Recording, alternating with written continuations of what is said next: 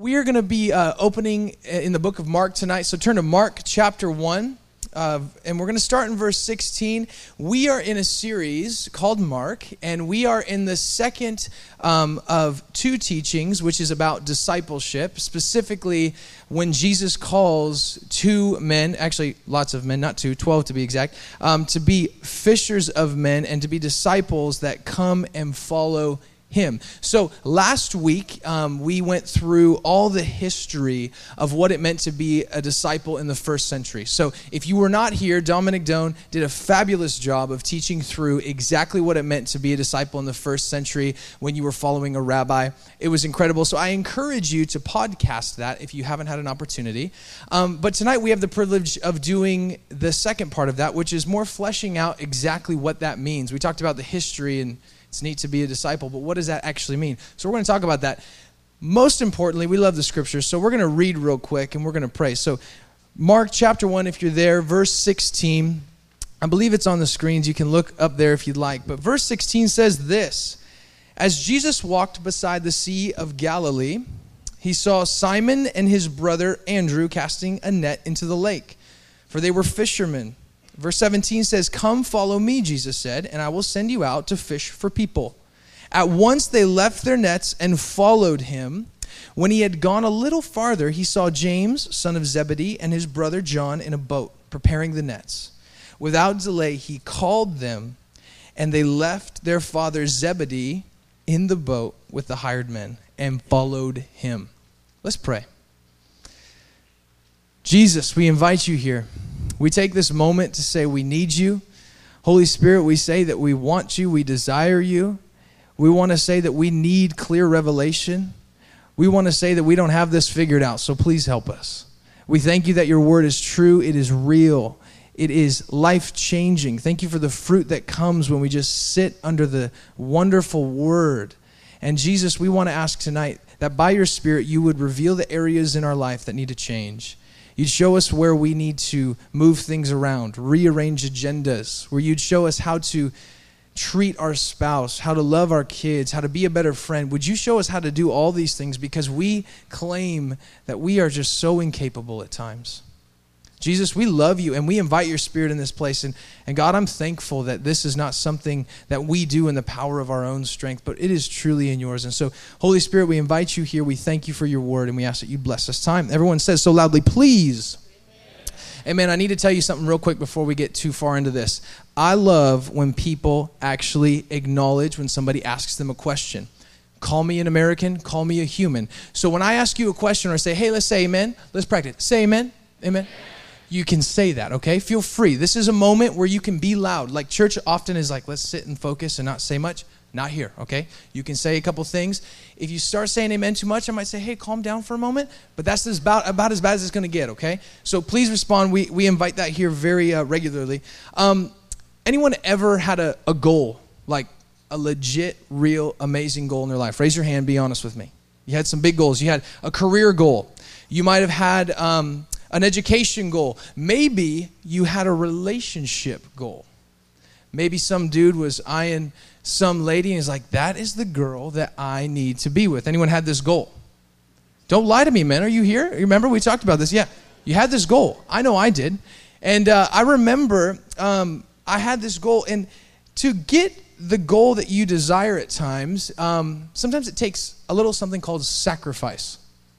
You have to sacrifice things. One of the goals I had was to have a family. Well, I knew that I could not do this on my own. So I proceeded to pray, Lord, please bring me a woman. And not just like any girl, she has got to be incredible. And she has to be beautiful, and that's definitely first on the list. And then godly, and I know that's mixed up, but I'm just being honest here tonight. And I prayed, Jesus, I really need an incredible woman. She needs to be amazing because I really feel like I'd love to have a family someday, right? So as I pray for this, God brings my beautiful wife, Elizabeth, into my life. Praise God. Clap for her because she's amazing, please. Let's clap for her. Yes. If you don't know her, you should. Guys, you don't need to worry about getting to know her, okay? But ladies, you're more than welcome to talk with her right after the gathering, okay? She's right here. But I remember having to make these sacrifices, and my wife and I, as is natural, we said, okay, it's kids. This is a great idea. To have a family, we have to have kids. And so we had this idea. Let's procreate and have little humans. So we did. And I have to tell you that that idea and that goal of having a family was great. But anyone have kids in the room? Anybody? Raise your hand. Okay, we need to get something straight real quick. Having babies is a sacrifice. Okay? Can somebody say amen a little louder, please? Yes. Yes. If you're not sleeping tonight, you're sacrificing, okay? If anyone has a baby under 6 months, I will pray for you. Come up afterwards, I will pray for you and leave immediately and start to sleep as quickly as you can, okay? But the whole idea with the sacrifice for me was, I remember I knew intellectually this was going to be a sacrifice, but I didn't know that in reality. And I had a goal, and it was a very specific goal, and the goal was to have a family. And I remember when Elizabeth and I decided this was the time to have a family, that I was thinking, we could kind of continue to do what we want and have the schedule that we want and have the life that we want. And everyone that has kids is obviously saying, oh, yeah, big time. But you sacrifice things like money, okay? Now, money would be one thing. You can put money into a budget and you can, kind of hopefully budget out kids, right? That's kind of the least of your worries. But there's this other thing called time. So you have to sacrifice time with kids, okay? Not only time, then you have another little thing called energy, okay? They wake up in the middle of the night. They need a drink of water. You're awakened out of your REM sleep. You're like grabbing stuff, figuring out what's happening, what's going on. There's a baby crying somewhere. Where am I? Your dream, you're in Switzerland, so you're waking up just like, where am I at? And these moments, you realize I'm giving up energy. And you also sacrifice something called a clean house. Ladies, I'm sorry, okay? Love those babies even though they make messes, okay? Love them up. And you sacrifice a clean house. And as we read this story, as we look at Mark chapter 1, we see these men having to sacrifice. And as we read this text, Jesus is calling these men to be disciples. Now, just so you know, the word Christian, and I know I'm going to get off topic for just a second, but the word Christian in the Bible is only used 3 times. If you didn't know that, the word Christian is only used 3 times in the entire Bible. Now, the reason this is important is because Jesus is calling these men to be disciples. Now, the word disciple is used 269 times in the Bible. In the New Testament. 269 times. Christian 3, disciple 269 times. It's important. Now, to recap from last week, we said a disciple had 3 main goals. I'll read them to you real quick. The first was to learn his rabbi's teaching. In the first century, it was important if you had a rabbi to learn his teachings. The second thing was to become like your rabbi, to mimic them, to act like them, to sound like them. That was the whole goal. And then thirdly was to carry on your rabbi's work in the world. And so today we have the opportunity to flesh these out. And here's a few more thoughts on discipleship. And we've got actually 5 to be exact. So if you have a pen, if you have a piece of paper, if you have one of those phones or type things that has a Bible on it and notes, please feel free. I'm going to hope that you're not texting while I see you making notes on your phone. We're just going to trust that you're doing that. Sound good? Sound good? Yeah? Yeah, there you go. Everyone's getting it. First thing, to be a disciple of Jesus, you have to drop everything to follow Jesus. The first thing that we see here is you have to drop everything. Now, you might not have to abandon your job like Peter did, but you'll have to give up stuff. Most of the time, the stuff you have to give up is sin, but it is not just specifically sin, or it is not only sin. It is also things and maybe habits and maybe things that aren't necessarily sin but aren't just good for you. And we see here in the scriptures that these men had to give up their business. Hey, come follow me, give up your business. And it's different for everybody. The next text says Peter and Andrew had to give up their nets. James and John had to give up their father. Now, some of you are here tonight like, I'd like to give up my dad. I would be okay with sacrificing this. Or a sibling or a parent, whatever. Hopefully you have a good relationship with them. But let me be clear. Jesus does not require you to give up everything and then accept you. I need to be really clear about this. Jesus is not saying, hey, you have to drop everything to follow me and then I will accept you. Jesus says, hey, when you decide to follow me and be my disciple, I accept you, whenever that is. It's not like we have this requirement that we have to, okay, think, what would Jesus want me to sacrifice? I should sacrifice my girlfriend and this, not literally like sacrifice her, break up with her maybe is a better way to say that. The whole idea is God is not wanting you to be perfect when you come to him. Rather, he is saying, when he calls you, say yes. He's not expecting you to be perfect. He accepts you as you are, but as you follow the road of discipleship, he will ask you to give up things, sometimes sin, sometimes more. And the good thing about all this is there's a massive reward. Turn to Mark. We're going to be in the book of Mark. We're going to be all over, but turn to Mark chapter 10 real quick. It's over to the right. And I want to give you a kind of picture of what Jesus says. He says, you have to drop everything to follow me. Yes, but there's also some good news behind this. Mark chapter 10, beginning in verse 28. If you have a phone, you should be there by now. All right? And Mark 10, look on the screen, says this. Then Peter spoke up. We've left everything to follow you. Wait, again. We have left everything to follow you. Truly I tell you, Jesus replied, no one who has left home or brothers or sisters or mother or father or children or fields for me and the gospel will fail to receive 100 times as much in the present age. Homes, brothers, sisters, mothers, children, and fields, along with persecutions, and in the age to come, eternal life. Jesus says here, listen, nobody that has given up everything to follow me has ever regretted it in the worldly sense. You think, oh man, I'm going to have to give up my house or I have to give up this relationship. And Jesus says really clearly, it might cost you everything, but you will gain the whole world. Nobody that has decided to follow Jesus has ended up empty-handed. And Jesus makes this so clear. And all Jesus says to us is, hey, just so you know, it's going to be worth it.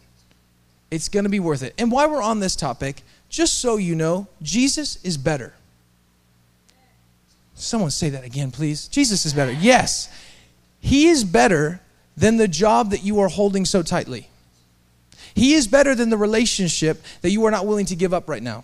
He is better than some of the dreams and goals that you have set in your life. He is better than those things. And the scriptures tell us this so clearly, but what's our deal? Well, the problem is that we don't trust a lot of this. We don't trust a lot of Jesus.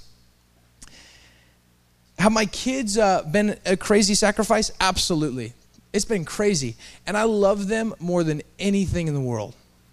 They're incredible. I was at home this afternoon. It was wonderful. Jose was here running point on stuff. By the way, thank you, Jose. Give it up for Jose. Don't you just love that guy? He's so tan right now.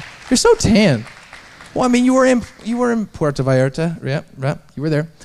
And I was at home, and I was studying for this. I came downstairs. My little girl, Scarlett, she just says, Dad, Dad, all the time. And so she can't walk yet naturally. She's only one. Please don't judge her. She's working on it.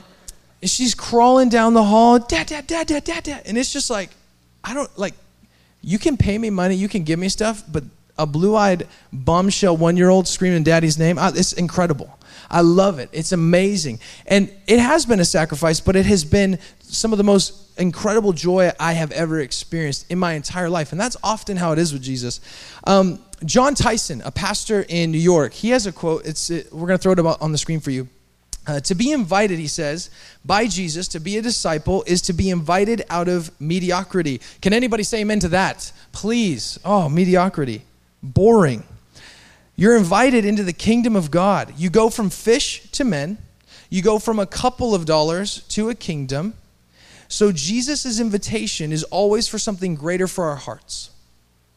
His invitation for you and for me through this passage of Scripture is for something greater for us. It is something greater for our hearts. Now, Peter's response is, Jesus, we left everything to follow you. And there is a great cost involved with following Jesus.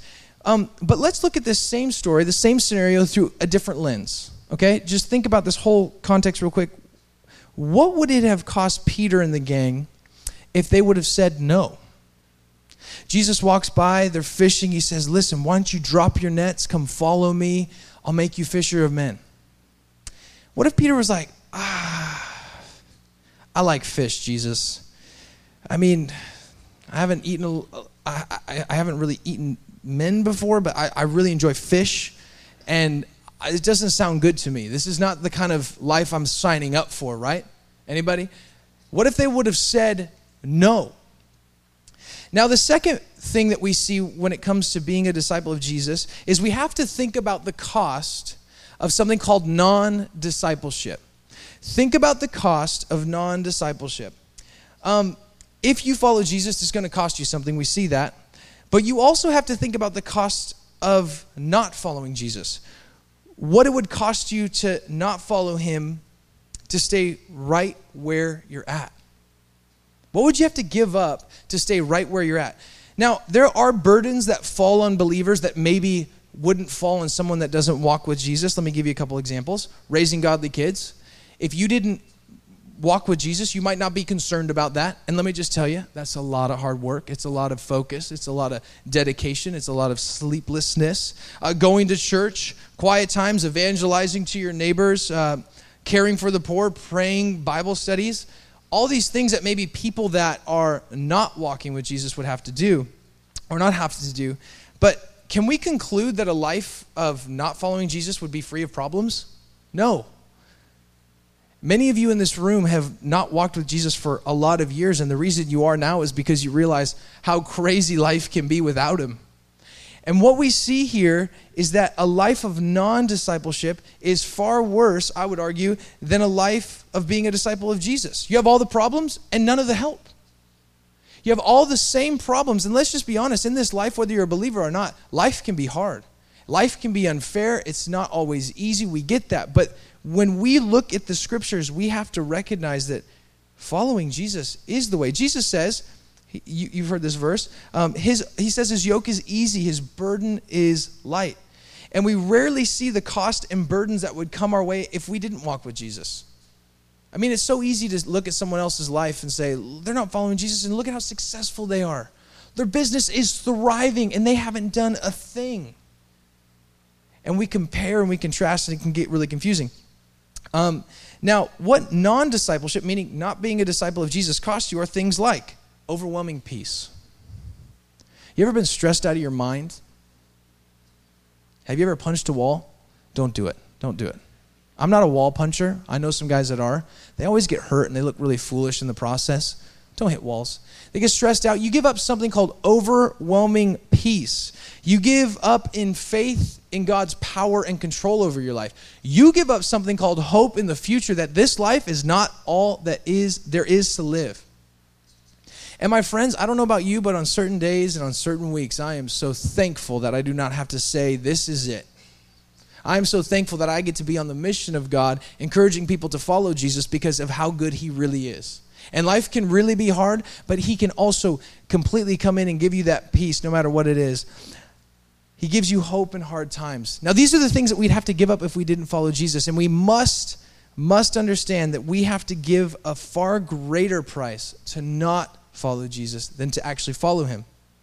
To help illustrate this, Mark chapter 8, verse 34. Turn there real quick. It's on the screen. You can look real quick. Mark 8:34 says this. Then he called the crowd to him along with his disciples and said, whoever wants to be my disciple must deny himself and take up their cross and follow me. The cross in the first century is not used as some neat thing which is not really neat anymore to hang a cross on your neck, I guess, but there was a time in the early 90s when this was great. And if you still have a cross on your neck, we're not judging you. We're just letting you know. Anyway, we want you to know that it is actually something that was about suffering. A cross did not represent something neat to tell everybody you're a Christian. No, it was actually the symbol of death. And when we look in the first century, he says, listen, take up your cross. Don't take up this neat idea. Take up your cross, which is a symbolism of death. Come follow me. Verse 35, for whoever wants to save their life will lose it. But whoever loses their life for me and for the gospel will save it. What good is it for someone to gain the whole world, yet forfeit their soul? Or what can anyone give in exchange for their soul? It is true that you have to give up a ton to follow Jesus and to become his disciple, but you have to give up even more to not follow him, we see. The third thing that as we look at this plan of Jesus, being a disciple of Jesus, the third thing we see is that discipleship happens in community. Discipleship, write it down, discipleship happens in community. It's not by accident that Jesus calls two sets of brothers and then later calls that community a family. Mark chapter 3, verse 34 says this, check out the screens, that he looked at those seated in a circle around him and said, "Here are my mother and my brothers. Whoever does God's will is my brother and sister and mother." I love that. Jesus says, hey, whoever follows me, these are the people that are a part of my family. You hear us say often here, hey, we're a family. The reason we say that was because this is Jesus' design. This wasn't our idea. He says, listen, the church is a family, and discipleship happens in community. You cannot follow Jesus alone. It's hard to grow with Jesus if you think that this is going to be something that you do by yourself. Now, if you decide to be a person that wants to try this out, may I just encourage you, you will only get so far in your faith. Waking up each morning and spending time with Jesus, drinking coffee, amen to that one, reading the scriptures, being filled with the Spirit, I'm going to be honest, it is one of my favorite times of the day. I love it. I encourage you to do it. If you're not, I encourage you to just wake up and say, I'm going to start my day with seeking Jesus, asking him what he wants me to do with my life, and I'm going to caffeinate my body to make sure this happens. But the thing that we miss out on is that we will only grow so much if we are not in community. This is not my design. This is not Solid Rock's design. This is Jesus' design. Now, this is hard for us because we worship at the altar of American individualism. We love things to do, and we also love doing things by ourselves. We love my quiet time. You love your car ride, which I realized after having kids again, a car ride by yourself, that can sometimes be quite a blessing. I'm in the car by myself. When I go to work on Monday, I have to tell you, I'm feeling bad for my wife. I pray for her. Lord, just get her through this day. I'm by myself. This is glorious. It's incredible. By the way, I really do enjoy my kids so much. But we think that being a disciple is reading your Bible alone, and that is one part of the entire equation that Jesus says this is what it means to be a disciple. Now, this is why missional communities are important. You hear that we talk about all the time, missional communities. Why do we talk about them? We talk about them because they are a part of your faith and your growth in Jesus. Because it is essential for you to not just come once a week and say, hey, I am going to do life here. I'm going to worship. I'm going to kind of do my thing, and then I'm going to go out, and no one is going to talk to me about it. I'm not accountable to anybody. No one's going to help me with my problems. I've got this covered. When we do that, we miss out. Oftentimes we suffer from bad decision-making, from lack of wisdom, from lack of community. You've been there before. And I encourage you tonight to remember that Jesus' plan with discipleship is community. It happens in community, yes, one-on-one, but also in community. Now, mission, the idea of missional community, mission is about going. And I'm thankful that Jesus calls us all to go. And when we go, I like this idea of living life on the edge. You've heard that before, like, oh, living life on the edge. When you live life on the edge with Jesus, what I mean by that is when you're not standing so far back from the edge that you're not experiencing any of Jesus, you're kind of just like a bystander, like, that's neat, people are getting saved, Jesus is doing stuff, I'm going to watch that, I'm comfortable here. But when you say yes to Jesus and you walk with him, you get closer to that edge, and you get closer to that edge. And the greatest thing is that you get to see what's happening when you live life on that edge with Jesus, when you say yes to him. Now, don't go too far because you'll fall off the cliff, obviously. But you get to see what Jesus is doing. And mission is incredibly important, and it's all about going. Scott Ballard, one of the leaders here, love him. He always says, welcome to life on the edge. He says, if someone asks you to go to Africa and you don't have any funds, just say yes. Like, this doesn't sound logical. Welcome to life on the edge. That's his answer for everything. And it works. It really does work because Jesus is all about it. And if he wants you there, he'll be there. But we're in a missional community. We love it. We're with Jay and Michelle Fordyce. Hi, guys. Jay's sitting right here, and he didn't want to raise his hand because he did the book. But now I've got the mic. No, we're in a missional community with Jay and Michelle, and we love them. And a few months back, I was just going through a tough spot personally, trying to figure out, Jesus, what are you calling me to in my life? Like, I know some stuff, but I don't know all this stuff. And I was excited about what he was doing in my life, and at the same time being unsure, like, am I supposed to go? Are you calling me to go? What's your purpose? What's your call? What's your plan for my life? You know, the small stuff. And I was asking Jesus all this stuff, and months had gone by. I was all over the place. One minute I was super excited about what God has called me to. The next minute I was miserable and thinking, God, you don't even have a plan for my life. And I was being negative, ungrateful, selfish, emotional, all up and down. And I remember I went out to lunch with Jay, and we went out to New Seasons. If you haven't been there, please go there. Get a walk bowl. They're cheap and they're good. And we were there. And we just start talking life. You know, we're buddies, we're friends. We just start talking about life. How's stuff going? Good. How's family? Great. And I love it. I started explaining kind of where I'm at again, because I'd been going through this for months, and I explained again kind of what had been going on in my heart. And Jay just kind of looks at me like, yeah. I think you're being a baby about your situation. Oh, is that all? Okay, well, let's just go. I think I've got a call. I've got to go. And you know what? I am so thankful that Jay was able to just speak love and truth in my life. Instead of pointing out all the things that I didn't have or didn't see, he just pointed all the truths out. The things that are already real, and the things that God is doing, and the things that are concrete. And you know what? If I wasn't in a community, I would have not experienced the balance that Jesus brought to my life. It brought such peace and balance to my life to know that somebody was able to look at it and go, okay, I can assess the situation. You're a baby. You're a man now. Okay, let's do this man thing, okay? Oh, okay, that's good. Now, ladies, you're thinking, oh, that's appalling. You guys are still friends. How could you do this? Ladies, I got to remind you, we communicate a little differently. It's okay. We're still friends. We love each other, okay? It's all right. Turn to your neighbor and say, I love communication.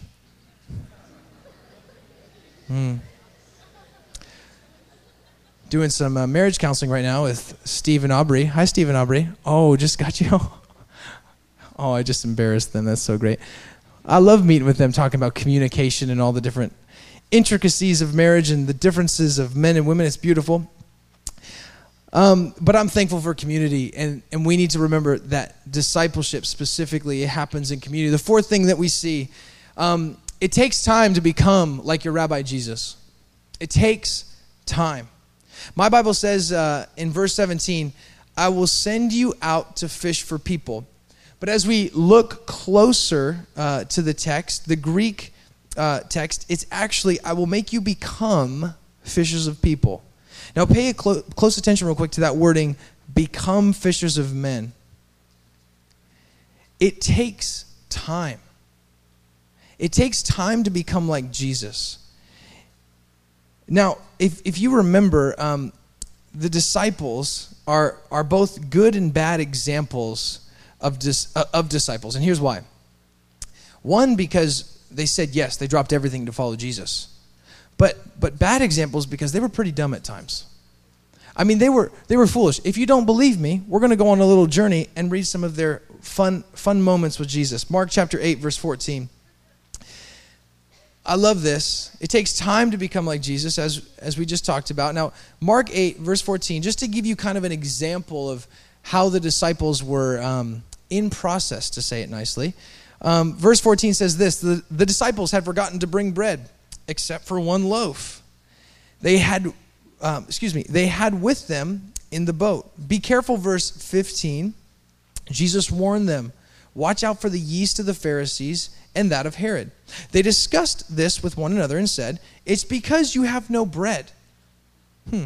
Aware of their discussion, Jesus asked them, why are you talking about having no bread? Do you still not see or understand? Are your hearts hardened? Do you have eyes but fail to see and ears but fail to hear? And don't you remember? I love this story. Have you ever felt like you don't get it at times? Like you're reading the Bible and you're like, Leviticus, what is this? Deuteronomy, not much better, a couple obeys, but it's still hard, all right? Ever been in your faith trying to figure out why God is doing something in your life and you just can't understand it? welcome to being a disciple of Jesus. Welcome to discipleship. It takes time to become like Jesus. It takes time. And please do not feel inferior or ungodly or less of a disciple if you are confused at times. These men were with Jesus himself, and it was incredible how foolish they could have been. Another story, because I love stories. Turn the page to Mark 14, verse 48 real quick. It says this, am I leading a rebellion, said Jesus, that you have come out with swords and clubs to capture me? Every day I was with you, teaching in the temple courts, and you did not arrest me. But the scriptures must be fulfilled. Then everyone deserted him and fled. Jesus is saying, hey, guess what? I was with you every day in the courts, and they didn't arrest me, but the scriptures have to be fulfilled that I'm going to be arrested. And then everyone runs away, including his disciples. Like, I'm not associated with that guy. No way, I'm out. Have you ever felt like quitting? Have you ever felt like you're just too tired to keep going? Have you ever felt like you don't understand first, and then you secondly want to just give up because you don't understand? Welcome to being a disciple of Jesus. It takes time, and the process can be painful, and it can be hard, but listen, you're not alone. You are not alone. The disciples give us a great example that we don't have it all together. Now, my point is you can become a disciple overnight. You can. But it takes a lifetime to become like your teacher. And we need to remember that. If you're in a hard stage tonight, if you're in a hard season, just know Jesus, he's aware. He knows. He hasn't left you. Don't quit. Don't give up. And please do not feel foolish. Jesus knows where you're at. The fifth thing that we see in being a disciple of Jesus is disciples make disciples. Verse 17 says, I will send you out, of Mark chapter 1. Verse 17 says, I will send you out. And that's exactly what happens. Mark chapter 16, verse 15. You don't need to turn there. It's on the screen real quick. Mark 16, verse 15 says this. He said to them, go into all the world and preach the gospel to all creation. He said, listen, here's the whole point. Go into all the world and preach the gospel to all of creation. Now, that word go is in the present participle in Greek. That's not incredibly important. Here's what is important. That means it can be translated as you are going. As you are going to work, hopefully Tuesday. Anyone have a work off tomorrow? Please raise your hand and be joyful about it. Yes. If you have work tomorrow, I apologize that you saw all those people raising their hand and enjoying their day off. As you are going to work or to a barbecue tomorrow, be telling people about Jesus. Be preaching about Jesus. As you go to the normal coffee spot that you go to, preach Jesus. When you go to the gym, when you go spend time with neighbors in your neighborhood, as you are going, preach the gospel. Now, a lot of the times we get confused because a lot of us think that this is someone else's job. Like, for example, Jose was in Romania. He was preaching the gospel. People were being saved all over the place. Why? Because Jose loves Jesus. He has a gift to evangelize. And Jesus says yes when people say yes. He anoints that and blesses that.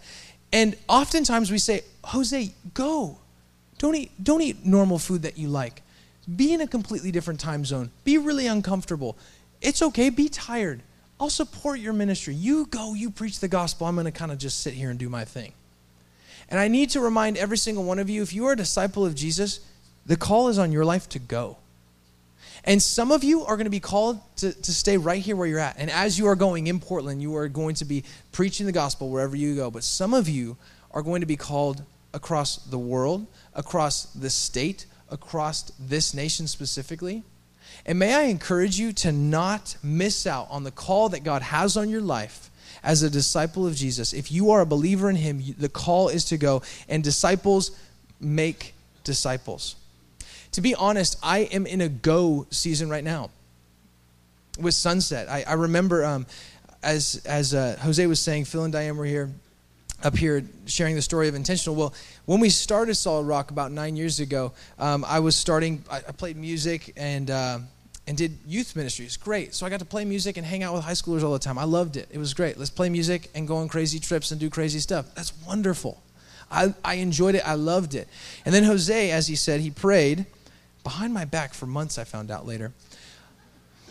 Could you believe the guy?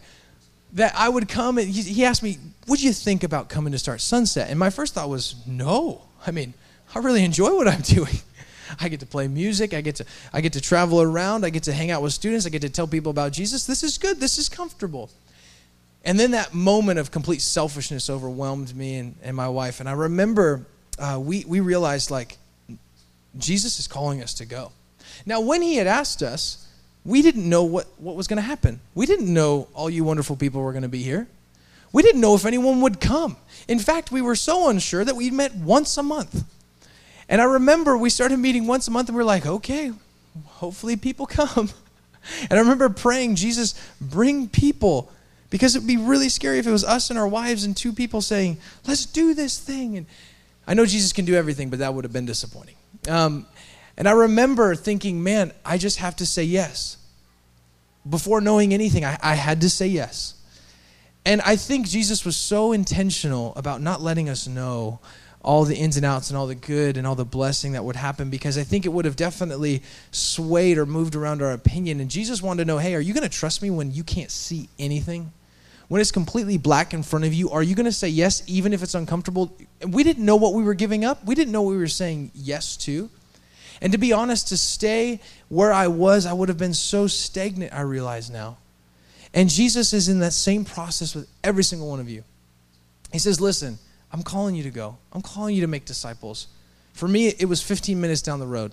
For you, it might be 15 miles. It might be 15,000 miles. I'm not sure, but I know Jesus is calling some of you in this room to go. And he's been doing it for years.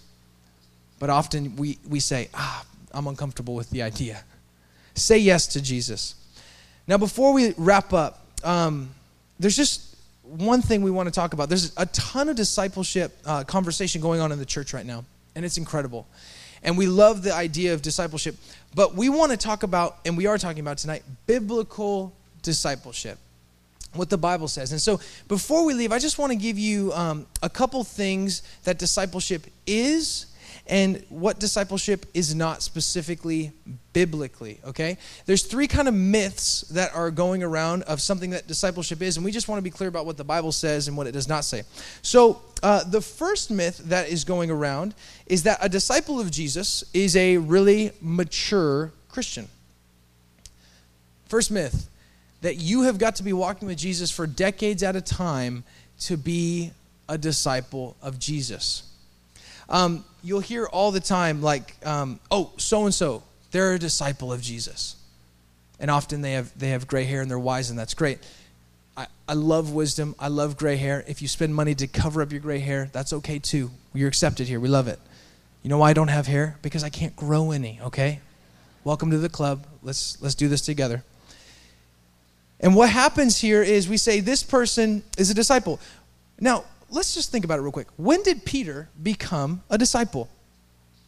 The moment that his nets hit the ground, he became a disciple. Was he mature? No. Does Get Behind Me, Satan ring a bell? Was he ready? No, not at all. And if you are here tonight and you say yes to Jesus, you are a disciple of Jesus. And I need to make this so clear because there's so many people sitting around at times that say, I'm not a disciple. I'm not godly enough. If you said yes to Jesus, you are a disciple of Jesus and you are valued in God's kingdom. Don't forget that. The second myth that we see is that discipleship is mentorship. Now, what I mean by discipleship is following Jesus, but what lots of people mean by discipleship is I get together with a mentor once a week, we have coffee, we read a book, or we go through a scripture verse, and then they encourage me in my life. That's incredible, and that is not discipleship. That is called mentorship.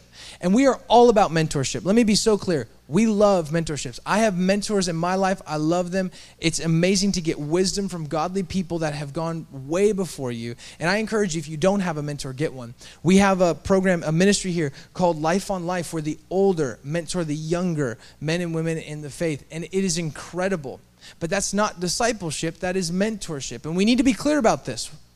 Because there is, when it comes to looking at discipleship, it's important to know that it is not someone else's responsibility to get you to Jesus. No, it is in fact yours. So discipleship is not mentorship. And the last thing we see is that discipleship, the third myth, is that discipleship is a verb. You might say, what do you mean? Let me explain real quick. You hear it all the time. So-and-so is discipling me. This person is discipling me. I've said it before. You've said it before. And that's okay. But we want to look at what the Bible actually says about that. Now, here's the problem with that.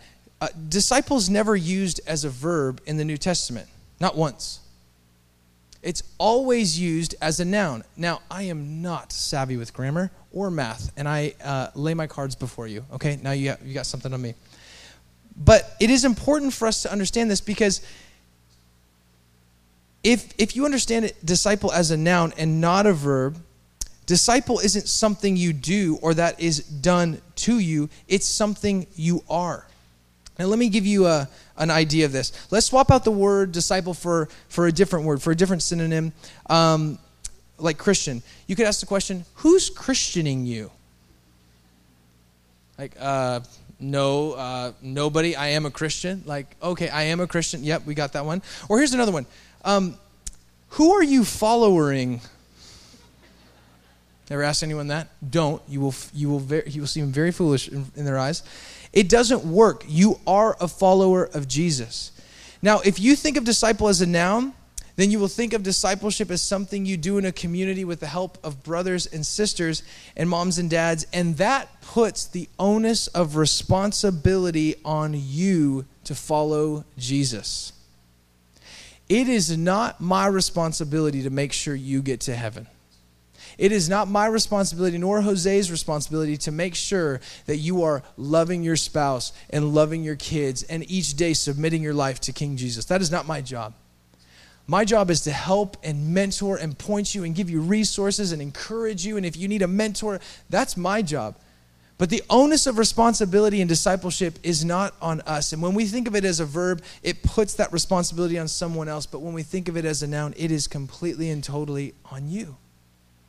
And I'm thankful for this. This is exciting news, my friends, because we now have this opportunity to say, thank you, Jesus, that I am a disciple of you, and you can own this. Your faith is not in somebody else's hands. It is in yours. And Jesus says, come, follow me. To end, my prayer tonight for you, my prayer for myself is exactly the same, that you wouldn't just see yourself as a Christian, but that you would see yourself as a disciple of Jesus.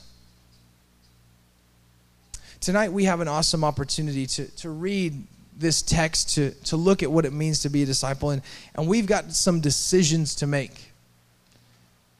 And you're sitting here, you're hearing this, and maybe you're hearing this for the first time. Amazing. Maybe this is the 15th time you've heard it. Maybe this is the 1,500th time you've heard this. But listen to me tonight. Jesus is calling you and me to be disciples of him. And if you are not a disciple of Jesus, I want to give you an opportunity to do that tonight. And the reason I want to give you an opportunity is because I would not want you to miss out on something that we talked about earlier called non-discipleship.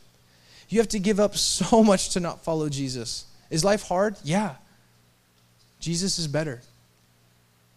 He loves you. He loves me. Let's pray together tonight. Jesus, we love you so much. We thank you for the wonderful gift that we have to be your disciples. And we thank you for this opportunity that we can follow you.